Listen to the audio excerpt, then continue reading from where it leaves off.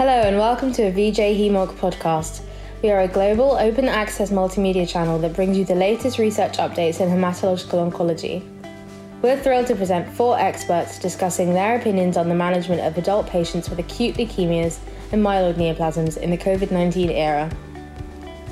In this panel discussion, Amir Zeidan from the Yale Cancer Center is joined by his colleagues Jan-Philipp Buursdorf and Rory Challis, as well as John Mascarenhas of the Icahn School of Medicine at Mount Sinai, to discuss methods of reducing nosocomial COVID-19 infections, the impact of the pandemic on clinical trial participation and resource allocation, and finally, the management of patients with ALL, CML, MPNs, MDS, and AML. Hi everyone, my name is Amir Zeidan. Welcome to VG Hem-Onc, where we are talking today about the management of hematologic malignancy during the COVID era. My name is Amir Zeidan. I'm an associate professor of medicine at Yale University and the director of early hematology therapeutics research. And I'm joined here by my colleagues, Dr. John Mascarenhas, Dr. Jan Buursdorf, and Dr. Rory Challis for discussion of our paper that has been published in the Lancet Hematology journal, where we cover different aspects of management and general considerations and then go into the disease specifications. So I would start with Dr. Mascarenhas. Thanks, Amir, and thanks for inviting me to be a part of this. My name is John Mascarenhas. I'm an associate professor of medicine at the Icahn School of Medicine at Mount Sinai, and I lead the adult leukemia program there and have a focus in MPN clinical research. Hi, thanks for the invitation again. My name is Rory Challis, assistant professor at Yale. My clinical focus is acute leukemias and myeloid malignancies. Thanks again. Good morning, everyone. I'm Jan Buursdorf. I'm a medical resident at Yale. I've been working with Amir, and my main focus is on hematologic myeloid malignancies. And during the COVID pandemic, I also, as part of my residency training, took care of COVID patients without hematologic malignancies in the ICU setting. And I'm hoping to share some of those experiences today. So maybe we can start with John. How was it like to be in the middle of this with really very little evidence on how to direct management of patients, especially as being in charge of the leukemia group in your institution and having very little evidence to go by? I would say in one word, overwhelming. So it was an overwhelming experience, and as many institutions have or are now currently experiencing, it was a rapid rise in admissions, both to the hematologic malignancy group, but also obviously the rest of the medicine floor. So within a very short amount of time, I would say within several weeks, our entire hospital was essentially converted to a COVID hospital, in which only a very small fraction of patients without COVID were being cared for. So additional beds were built in the main hospital floor, as well as a group built a tent in Central Park across from our hospital, where patients were also diverted, and then patients were sent either to the Javits Convention Center or to a medical U.S. medical ship that was in the harbor that was also taking patients. So it was overwhelming. The pace was rapid, and there was unfortunately very little evidence driving many of our decisions at that time. And as you and I have discussed previously, fortunately, even in the short amount of time since the paper has been developed and published, there's evolving literature that helps perhaps guide us more effectively today than it did in April and May when we first started experiencing the pandemic. So I think some of the main considerations that we were dealing with in hematologic malignancies, I think 2 parts. One related to the nosocomial spread of the infection, and how do you handle the whole situation of having potentially asymptomatic patients or asymptomatic providers, and the concern about spreading that within the hospital, which was, of course, compounded by the fact that many of our patients are immunocompromised and they are probably more susceptible to the infection based on the published experience at that time, and the management of the blood transfusion, which got complicated, I think, by this pandemic. So maybe I will let Jan as someone who really has been on the front lines, on the medicine front, where a lot of those issues are also very important, talk about the experience and how this has been going on. Thanks, Amr. As you already mentioned, with hematologic malignancies and also solid oncology patients, the early data from China showed that there was a up to 3 to 4-fold increased mortality of those patients. And so what we tried to do is that we tried to conserve resources and trying to really protect our cancer patients, both hematologic and solid malignancies, from the COVID floors to prevent the nosocomial spread of the infection. So if I can give you the example of what we did here at Yale, is that we converted regular units to dedicated COVID floors. We did some engineering adjustments to divert the airflow, creating negative pressure units for COVID patients, while the hematology patients, they were on a dedicated unit with positive pressure. And what was also essential is to have dedicated staff. So one provider is only assigned to either a dedicated COVID floor or a dedicated non-COVID floor. And I think that has been an experience that other places have also implemented. And what is essential there is that you need to know a patient's COVID status. So when I started, my first COVID patient was back in March. And at that point, the turnaround time for the COVID testing was around probably 5 to 7 days, which makes it really difficult to allocate the patients to the appropriate floor. But then over time, the testing capacities increased, the testing turnaround time decreased significantly. And nowadays at Yale, all patients get tested in the emergency department already when they come in.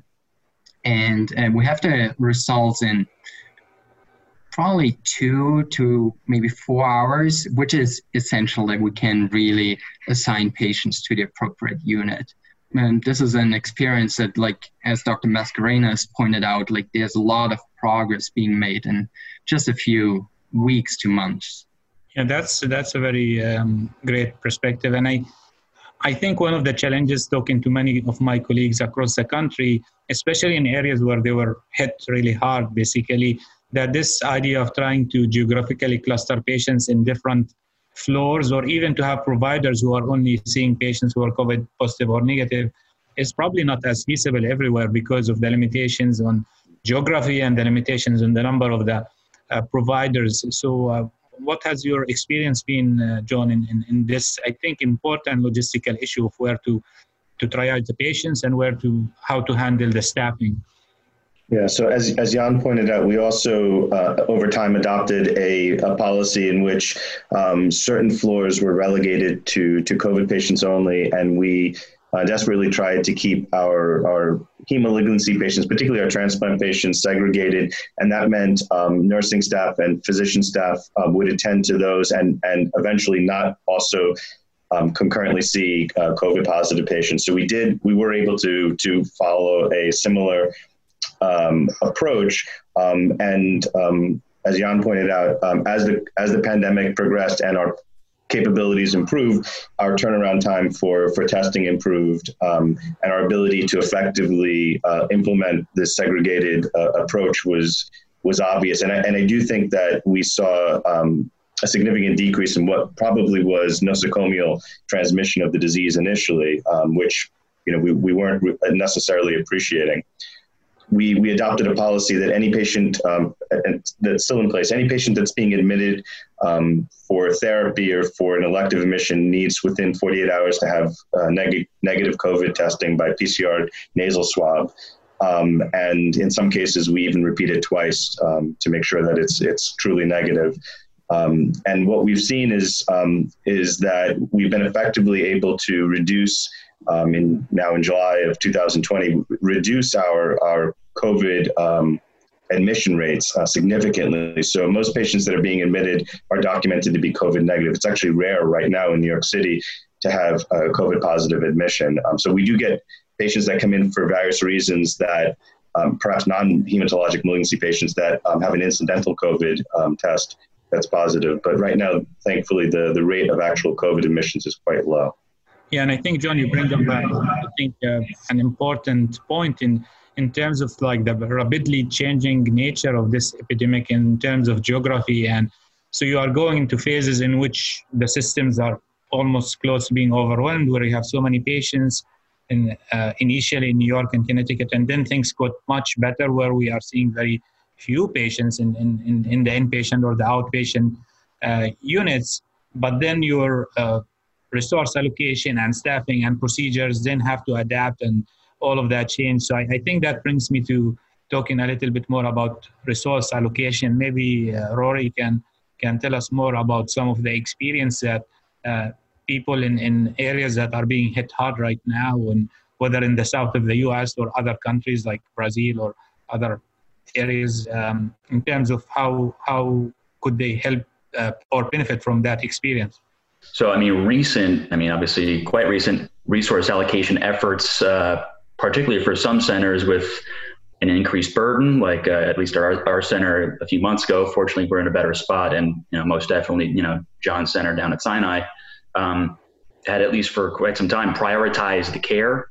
And as Jan had kind of mentioned, for patients with COVID-19, difficulties are likely to arise in centers that are kind of already stretched thin with regards to infrastructure, other material resources, and unfortunately, finances.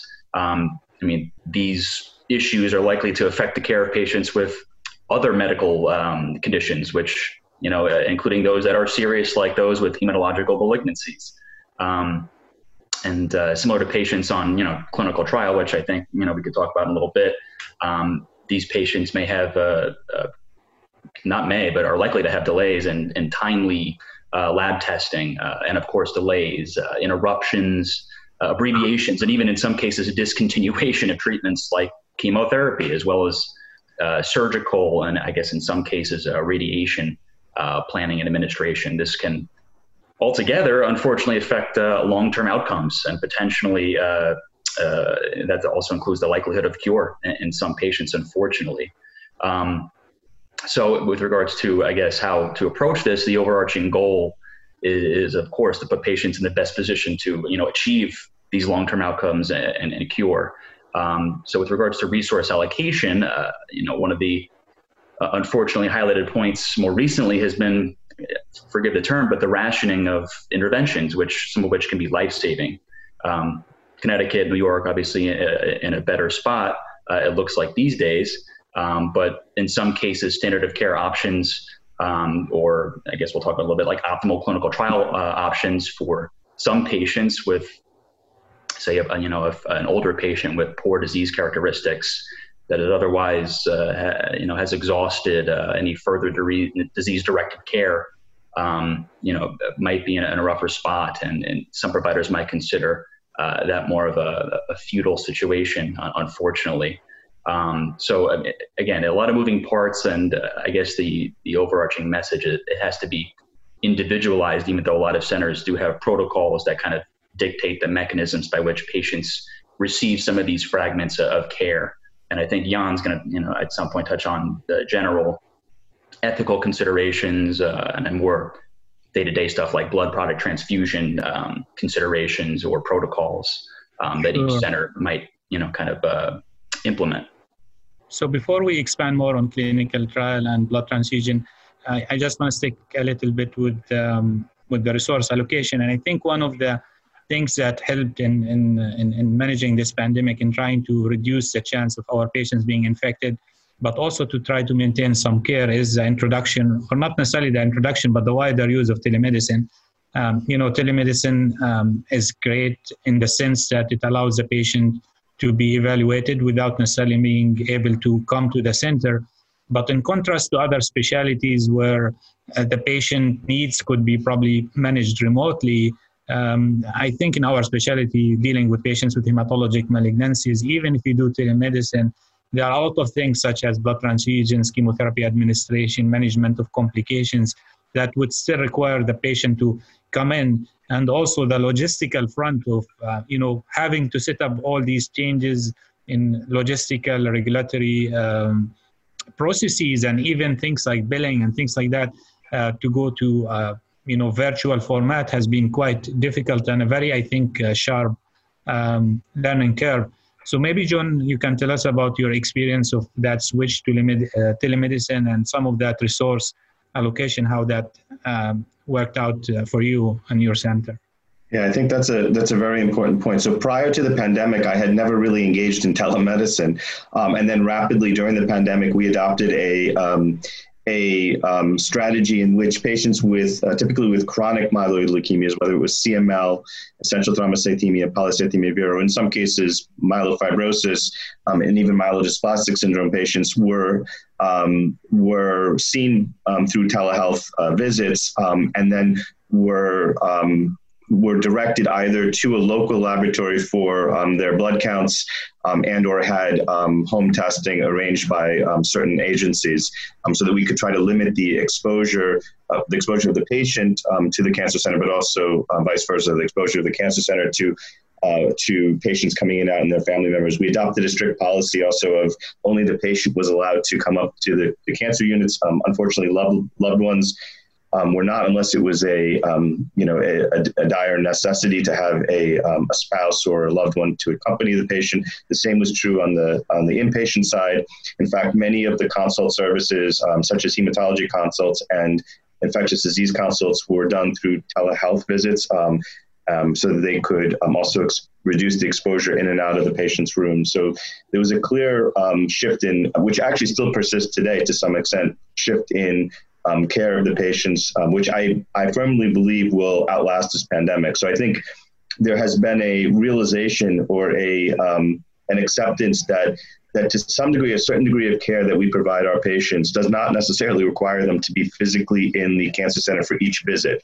But it's not true across the board. So obviously for our patients with acute leukemia, in which the care often requires point of care, in-person management, whether it's transfusional support or injection of growth factor or whatever else, or evaluation of neutropenic fever, there are patients that can be seen through a telehealth modality and then perhaps less frequently in order to reduce travel and exposure to mass transit and exposure in the cancer center. So that is something that was new to our group. In fact, we are embarking with several institutions, including Memorial Sloan Kettering, University of Texas at San Antonio, and perhaps Cleveland Clinic, a multi-center randomized phase 3 study evaluating telehealth interventions in patients with chronic diseases like myeloproliferative neoplasms with a control arm, which is standard of care, to look at outcome measures of interest such as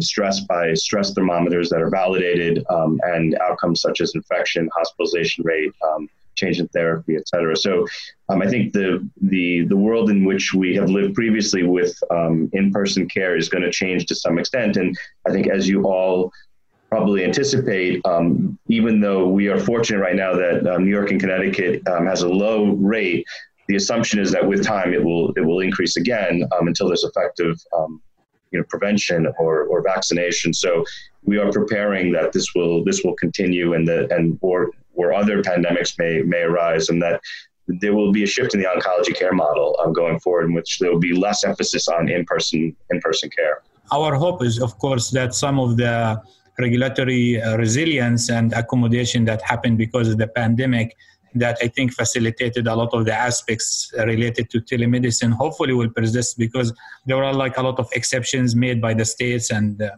federal government and CMS. And I suspect the same happened across the world, that I think will be important to kind of retain in some capacity after the epidemic passes, basically, to be able to continue to do virtual medicine on a larger scale. So one of the aspects that cannot be done really virtually by telemedicine is blood transfusions or blood product transfusions, which are essential for the management of patients with hematologic malignancies, whether on the inpatient and the outpatient front, and not really only for patients with hematologic malignancies, but many patients with surgery, trauma, medical conditions. So maybe you can give us some insights into how the blood banks and transfusion services have tried to manage some of the challenges that were brought up by this pandemic in terms of blood transfusions. As you already mentioned, like doing induction chemotherapy or bone marrow transplant without transfusion support is virtually impossible, given the profound cytopenias that are caused by chemotherapy or even the underlying disease on top of it. So, and I think it's important to keep in mind that this has two aspects. So one is the recipient of the blood product, and the other one is the safety of the donor. So one of the struggles in the beginning, and probably in other parts of the world right now, still is that we want to protect the donor from the exposure to the healthcare system. They have to come into a transfusion center. They get exposed to other donors. They get exposed to the staff. They have to be there for a certain period of time and to travel to that center. And then on the other hand, it was unclear and it still is somewhat unclear, if the SARS-CoV-2 virus can be transmitted via blood. So far there have been no reported cases of blood-borne transmission. So that seems to be a less of a pertinent issue. So what strategies that have been adopted here in the United States has been related to donor deferral, and that had been in place in the past. If you had traveled, if you had HIV, hepatitis C, so some regulations that regard have changed. Men who have sex with men, some of those policies have changed to increase the donor pool. That's for the donor front. And then on the other hand, the recipient side, what we've been trying to adopt here and what we've been discussing in the paper, and what we should always preface with saying that this is like crisis standard of care, which should be adapted to the local situation at hand. So there's clear data that show that the hemoglobin goal of 7 to maybe 8 for some patients, especially with underlying cardiovascular disease, is sufficient, and overtransfusion can actually be harmful. So we've been advocating for keeping those strict transfusion guidelines, and maybe considering, as John pointed out, to maybe reduce the frequency of clinic visits by giving growth factor support, ESA, and then maybe at one point giving 2 units rather than 1, and trying to spread out the frequency of transfusion intervals. And another especially important point are platelet transfusions, because platelets have a much shorter shelf life, only 3 to 4 days and until they need to be transfused. So those have been more of an issue rather than the red cell supply. And there's some consideration to really reduce the need for prophylactic platelet transfusion. And if really the supply is really short, to transition to more of a as needed transfusion strategy if someone is bleeding or is requiring an interventional procedure. Yeah, so all of these are great points, Jan, and I have to again emphasize, we keep emphasizing in every juncture of this talk that a lot of these factors are really different based on geographic locations. I actually heard from some of our colleagues in Europe during the while we were working on this consensus paper, that some of the countries did not experience shortages in blood transfusions, and one of the explanations that was given in some of the countries that had complete lockdown is that one of the exceptions in which you can leave your home was if you were going to donate blood.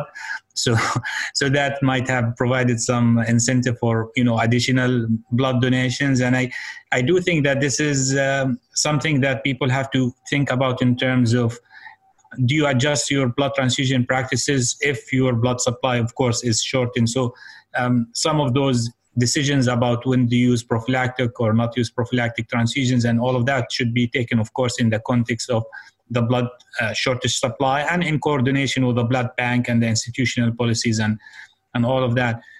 Rory, another aspect that you hinted on earlier, and I think was affected very significantly during this pandemic, in general, but also for patients with hematologic malignancies, is a clinical trial participation. Maybe you can give us more, info, from your insights about how clinical trial participation has been affected, and what are the factors that should be considered when centers are reopening, and what type of trials they should be focusing on. Sure. So, you nailed it. The operations of trials have, I'd say, undoubtedly been disrupted. This is due to a multitude of factors, not only work from home orders, other social distancing orders instituted by many centers, which, a lot of these centers that have pretty robust clinical trial portfolios are in areas that were pretty heavily hit. But in addition, a lot of the laboratories that are really necessary for, or really integral for PK studies or correlative studies that have instituted similar mitigation efforts were, and in some cases are, still closed. Further and unsurprisingly, actually, active trial patients can unfortunately contract the virus and develop COVID-19 severe cases, which can just, of course, further upset or disrupt trial events and even standards of care. So you kind of alluded to it, but ultimately many trials were suspended to enrollment in this new era, which I'd say maybe, again, we can only speak to really Connecticut and New York a bit more faithfully. The key emphasis, and appropriately so, has been on patient safety. The FDA and Health Canada, and I think a few of the bodies in Europe have offered sort of published guidelines in this regard, essentially describing the mechanisms of safe trial conduct. But as you just said, fortunately, some centers, like our own, in light of available data, suggesting that these mitigation strategies can be effective, are reopening, opening to accrual many trials within the portfolio.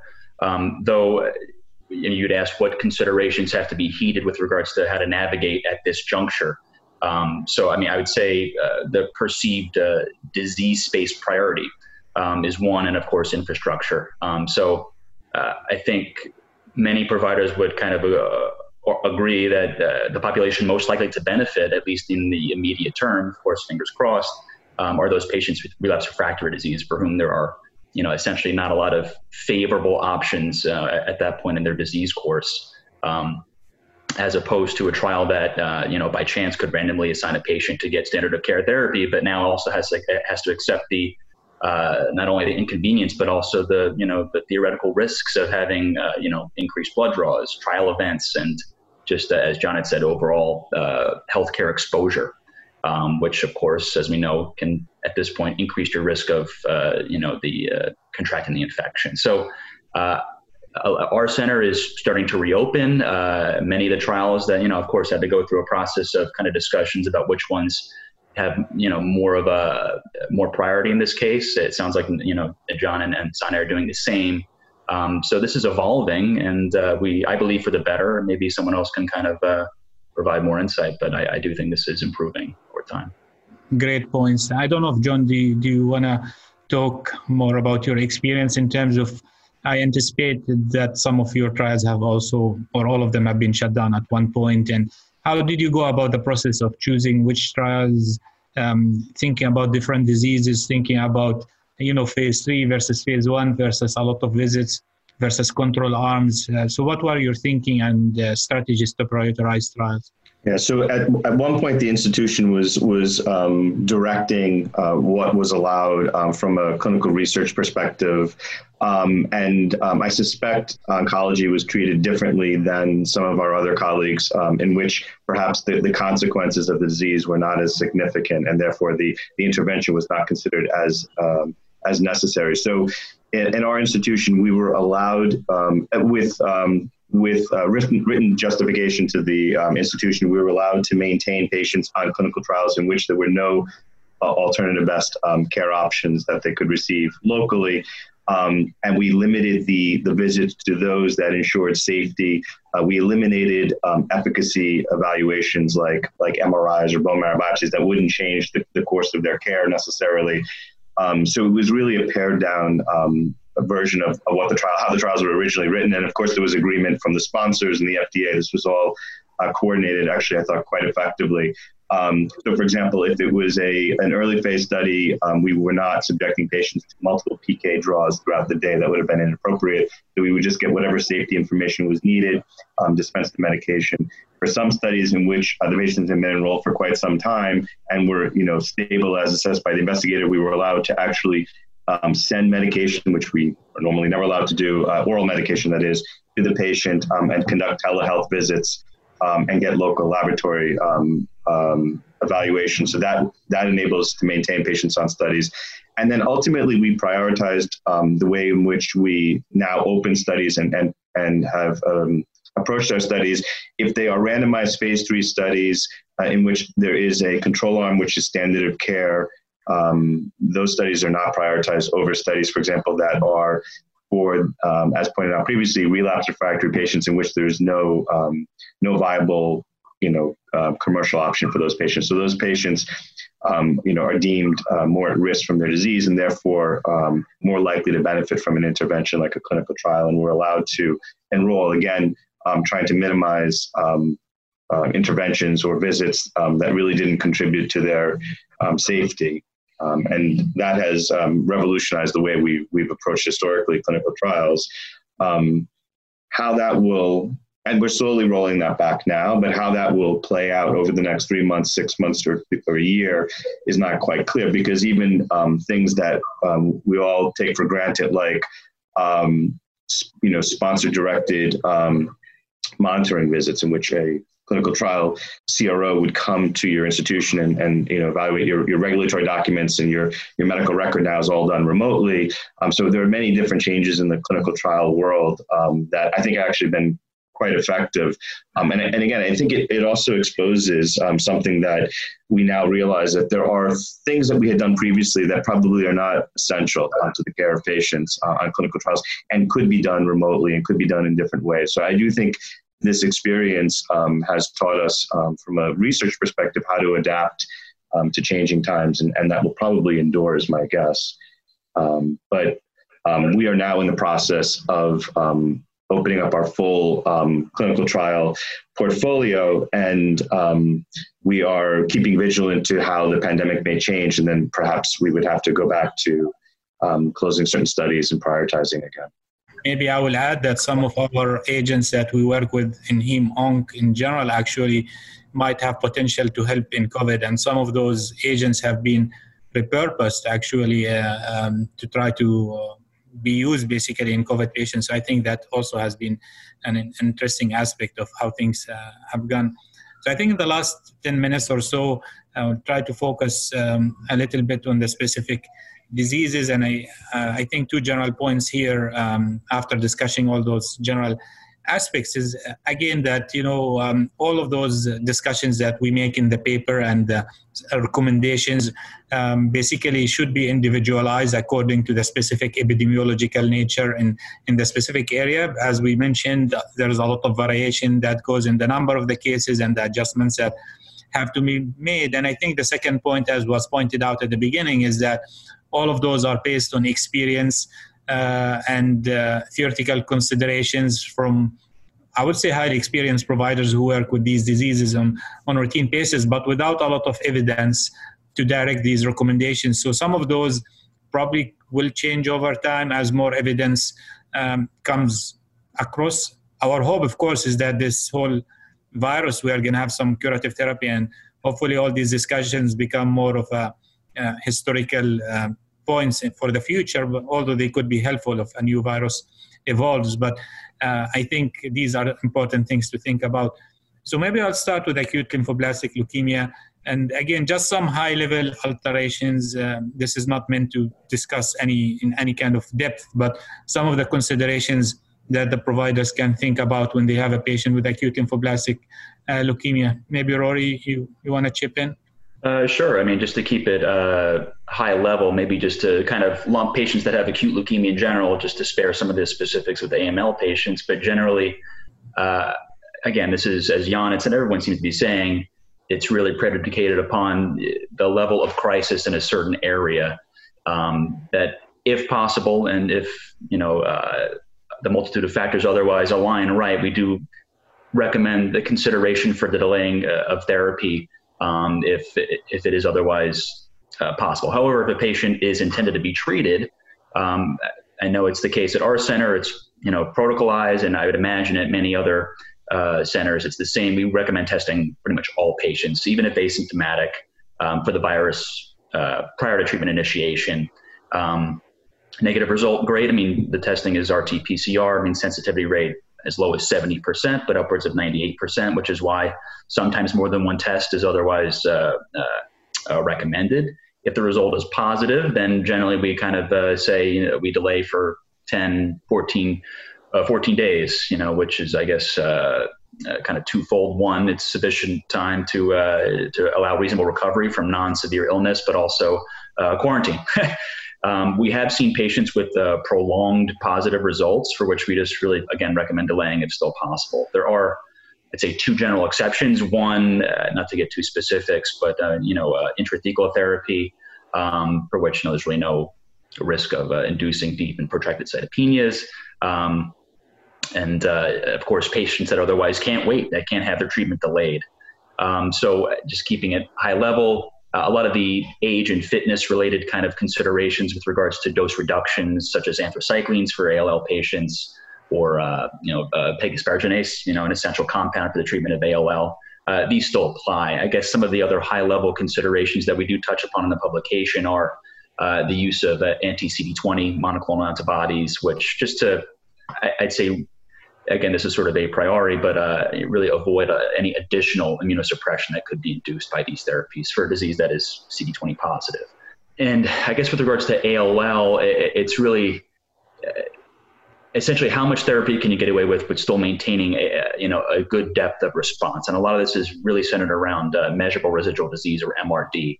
How many cycles of chemotherapy can you really get by with? Is two enough, or how much consolidation or intensification is necessary? In some cases, and again, it's still individualized, but I'd say we do recommend if a patient can, is MRD negative and can sort of move forward with the maintenance phase of disease, which can last up to 2.5 years, for an older patient, and maybe dose reducing steroid, or, avoiding vincristine altogether. Those are some of the considerations we do touch upon specifically.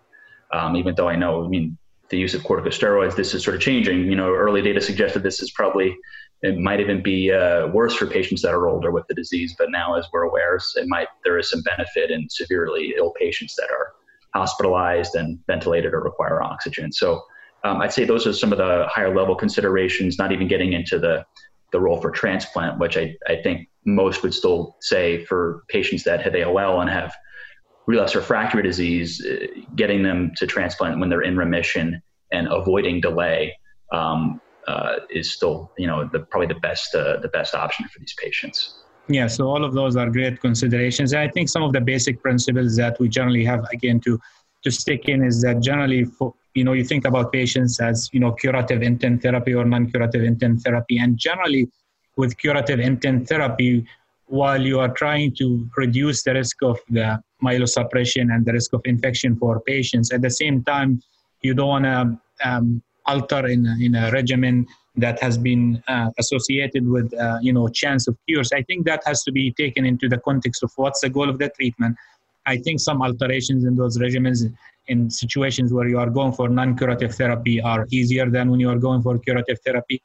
One of the things I think that you could also, and you touch on this, is allogeneic bone marrow transplant in many institutions because of the resources, because of the needs of those patients have been delayed in some patients. And I think continuing, for example, if someone is getting hyper-CVAD, continuing beyond 2 cycles, 4 cycles, to try to get the patient an additional 2-3 months of therapy until things settle down and you can get to transplant is another thing. I think the use of growth factors is an area that we had a very robust debate within our group, within the not only within ALL, but in general. So I think for GCSF, for the use of basically the granulocyte stimulating factor, there was some concern that, this might potentiate or increase the impact of COVID in some patients if they do contract it.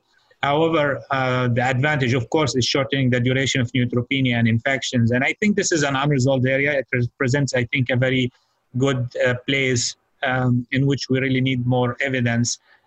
But I think the general approach is not to minimize therapy, except in situations where it's really, there's a significant resource issue. And the second point is to try to closely counsel these patients about those some of those changes and try to minimize, I think, interventions or disruptions of interventions such as delaying bone marrow transplant as much as possible. A lot of these apply to AML as well. In terms of the issue of delaying therapy, for example, is I think we realize more with time that you can delay therapy in some patients with AML, but of course not in all patients, and the same applies for ALL. So there are patients you are going to need to start treatment even on the same day or the next day because the clinical situation calls for it. We still don't really know what is COVID course in a patient who happens to have it if they receive induction therapy. And I think out of abundance of caution, our recommendation, and those are in lines, I have to point here that there are actually great resources from the American Society of Hematology on their website about some of those recommendations. And there have been several papers aside from our paper, presenting some of these recommendations. I think there is a general sense that it's better to delay therapy if you can, if the clinical situation allows it, till the patient recovers from a COVID infection, although we still don't know if the patient had the infection, whether things would worsen, but our assumption that would be the case. John, do you have any opinion to add on the management of acute leukemia patients in this setting? No, I mean, I think I totally agree with what's been said, and we also took a risk-adapted approach. And for example, if you were an elderly, unfit patient with AML, we would try to delay therapy or manage with a hypomethylating agent. If you were a fit person with ALL, for example, a pH positive ALL, we resorted to using steroids and TKI to try to induce a remission and minimize the amount of myelosuppression, in which maybe historically we wouldn't have tried that approach. So we adapted our approach as you pointed out. I think this is quite different than, for example, the chronic myeloid malignancies that we see that are typically outpatient for patients, for example, with essential thrombocythemia or polycythemia vera. I really tried to delay their return to the cancer center unless it was imminent and use telehealth visits.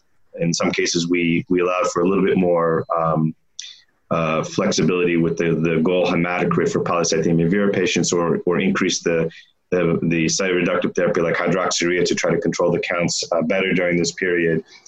We rarely initiated new therapies during the pandemic, and we advise patients who are on chronic therapies not to discontinue therapies. I think there's some particularly interesting considerations as it relates to MPNs and what you brought up about repurposing drugs. First, I'll mention that many of our patients also take interferon alpha, which is, if anything, a pro-inflammatory drug. So that posed some concern that could exacerbate the outcome of patients who have COVID, in which we now realize and appreciate is a quite hyperinflammatory syndrome that drives the pulmonary compromise and the multi-organ dysfunction driven by cytokines that are pro-inflammatory, such as IL-1, IL-6, TNF-alpha, and others. And many of these are also part of the pathogenesis of myeloid malignancies, particularly MPNs, and the focus of therapeutic intervention. So We use ruxolitinib and now fedratinib in the U.S. to address patients with higher risk myelofibrosis or refractory polycythemia vera. It's used frequently now in the setting of transplant to mitigate graft versus host disease. And what we appreciate with these drugs is, for now a number of years, is that they're very potent anti-inflammatory drugs that downregulate the inflammatory milieu that drives a lot of the complications surrounding MPNs. And a report out of China, out of multiple centers in a randomized fashion that was not blinded, comparing ruxolitinib to a placebo vitamin C pill and keeping standard of care in place in patients with severe COVID in China, suggested that there was, in fact, some efficacy in terms of limiting the amount of complications or progression to ventilatory support and reducing biomarkers of inflammation such as CRP and ferritin that are highly regulated in patients who are quite sick with the disease. And this is translated now into a randomized phase 3 study in patients with severe COVID infection with ruxolitinib, and also, perhaps interestingly, the PREVENT study, which is a randomized phase 3 study, a global study using pacritinib, which is a novel but unapproved JAK2 inhibitor that also inhibits IL-1 receptor-associated kinase and would reduce the inflammasome component that, again, is contributing to the hyperinflammatory state that leads to this pulmonary compromise that we see. And importantly, a topic that we didn't really address is the fact that there seems to be an intersection between inflammation and thrombosis that occurs. And there's now multiple reports of both microvascular and macrovascular thrombotic events in terms of deep venous thrombosis, pulmonary embolism, and even strokes, particularly in patients you would not expect them, like younger patients. And for that reason, in our institution too, we have approached the care of these patients that meet certain parameters of severe disease with prophylactic low molecular weight heparin, either 30 or 40 milligrams twice a day of Lovenox. And there are studies that would suggest that may reduce the complications surrounding thrombosis, which again, I think is intimately linked to inflammation. So we still have a lot to learn. But I would presume you will see increasingly, if you look at clinicaltrials.gov, you will see increasingly the use of or reappropriation of drugs that we use in our fields, actually, for the treatment of and prevention of COVID. I think this brings up some of the challenges, again, that we have with hematologic malignancy, that issue of the thrombosis and the use of, anticoagulation that you brought up, which I think many institutions are using either prophylactic or full doses in many of those patients. And of course, many of our patients with hematologic malignancies, especially the acute leukemias, have very low platelets. And we struggle with this question basically when the patient is very thrombocytopenic and they had a severe COVID infection. What do you do in terms of anticoagulation? So I think that's another area that I think requires some significant research. I think we covered the acute leukemias and the chronic leukemias in general. And I would add a little bit of about myelodysplastic syndromes here, where, as we know, myelodysplastic syndromes are generally divided into higher risk and lower risk. And with the lower risk myelodysplastic syndromes, the goal of therapy generally is on quality of life and minimization of complications. So trying to distance those patients from the care centers, I think, has been important. Some of the aspects we've been trying to do along the lines of what was mentioned is to try to space up the blood transfusions as long as it's safe. Some institutions use a hemoglobin of 8 or 7. So consideration of using a more stringent hemoglobin level as long as the patient doesn't have significant cardiac risks or other factors that would necessitate more frequent transfusions. Trying to use 2 units of blood transfusion rather than 1. Considerations in the use of prophylactic platelet transfusions. The use of erythropoiesis stimulating agents to try to improve the anemia and minimize the need to come for transfusions. And also probably in some patients who don't have severe cytopenias, more consideration to delaying therapy, because many of those patients, if their cytopenias are not severe, they can potentially be delayed and have blood work remotely without coming to the bigger centers where they might be at more risk of contracting the infections. For higher risk patients, they are generally treated in many ways aggressively, like AML, in which the treatment is generally, we try not to delay it for a long time. We do the same practice of trying to check for COVID carriers basically before we start treatment. And ideally, if the patient happens to have positive PCR, delay the treatment by a couple of weeks or until clearance if possible.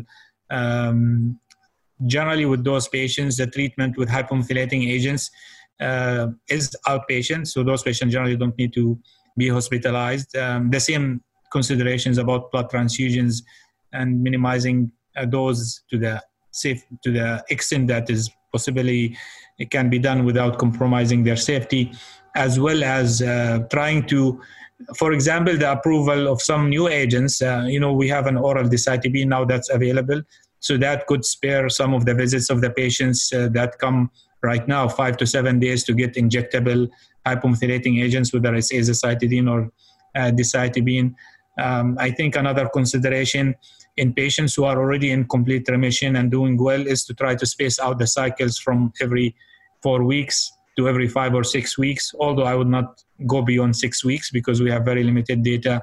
But in routine clinical practice, I have actually extended to 6 weeks in patients who are doing very well and in CR for multiple months. So I think it's reasonable to do that in the setting of COVID situation to minimize the visits to the clinic. Patients who are stable, we've been trying to do telemedicine visits as well with them.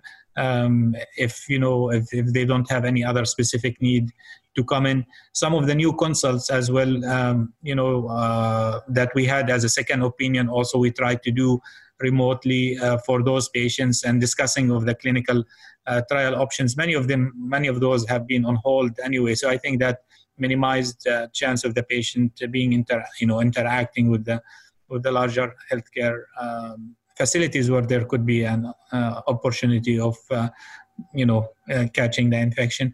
I think the learning curve has improved a lot now. Many of the institutions, including ours, and I'm sure in New York, basically have stringent visitor policies. Most of the visitors are being screened basically for any symptoms, any fever. Many of the institutions are testing their providers on regular basis and implement a lot of those, I think, procedures such as social distancing within the workspace, limiting the number of providers, and many institutions are mandating the use of masks basically in the facilities. So I think all of these things are helping to reduce the chance of nosocomial infections, which I think will be very important for the patients to feel comfortable in terms of coming back to resume routine care. There has been a lot of concern about that there will be some delays because many patients were not coming, and there has been already some data about increased incidence of cardiac basically deaths and strokes because the patients are afraid to come to the big facilities. And there have been some concerns that the same thing might happen with cancer where we have delayed diagnoses. So I think given that the COVID situation is probably going to be with us for probably a long period, at least a year or two, I would think, until some effective therapy or a vaccine becomes available, I think some of those strategies will be important to implement so that the patients will feel safe to come to the institutions where they can receive the best care possible. So I think here we covered most of those areas. I encourage everybody to go back to the paper in Lancet Hematology and they use the resources that are out there. Many societies, including the American Society of Hematology, have published guidelines for specific malignancies in terms of guidance for the providers. And I would end here with any final words from you. Maybe start with John. No, I appreciate being included. I think we covered the breadth of the paper. And as I think you pointed out, and we all pointed out, is at the end of the day, the approach needs to be individualized and within the context of the environment in which the practitioner is providing care. And, I still think that, as you pointed out, is that we're not done with the pandemic and that we still have a lot to learn. But also, I think as a medical community, we will see the lingering effects of this pandemic in terms of how we provide care going forward, how we approach clinical trials, and our mentality towards patient care and and the spread of nosocomial infections. So, thanks for including me. Thanks. Yeah, Jan?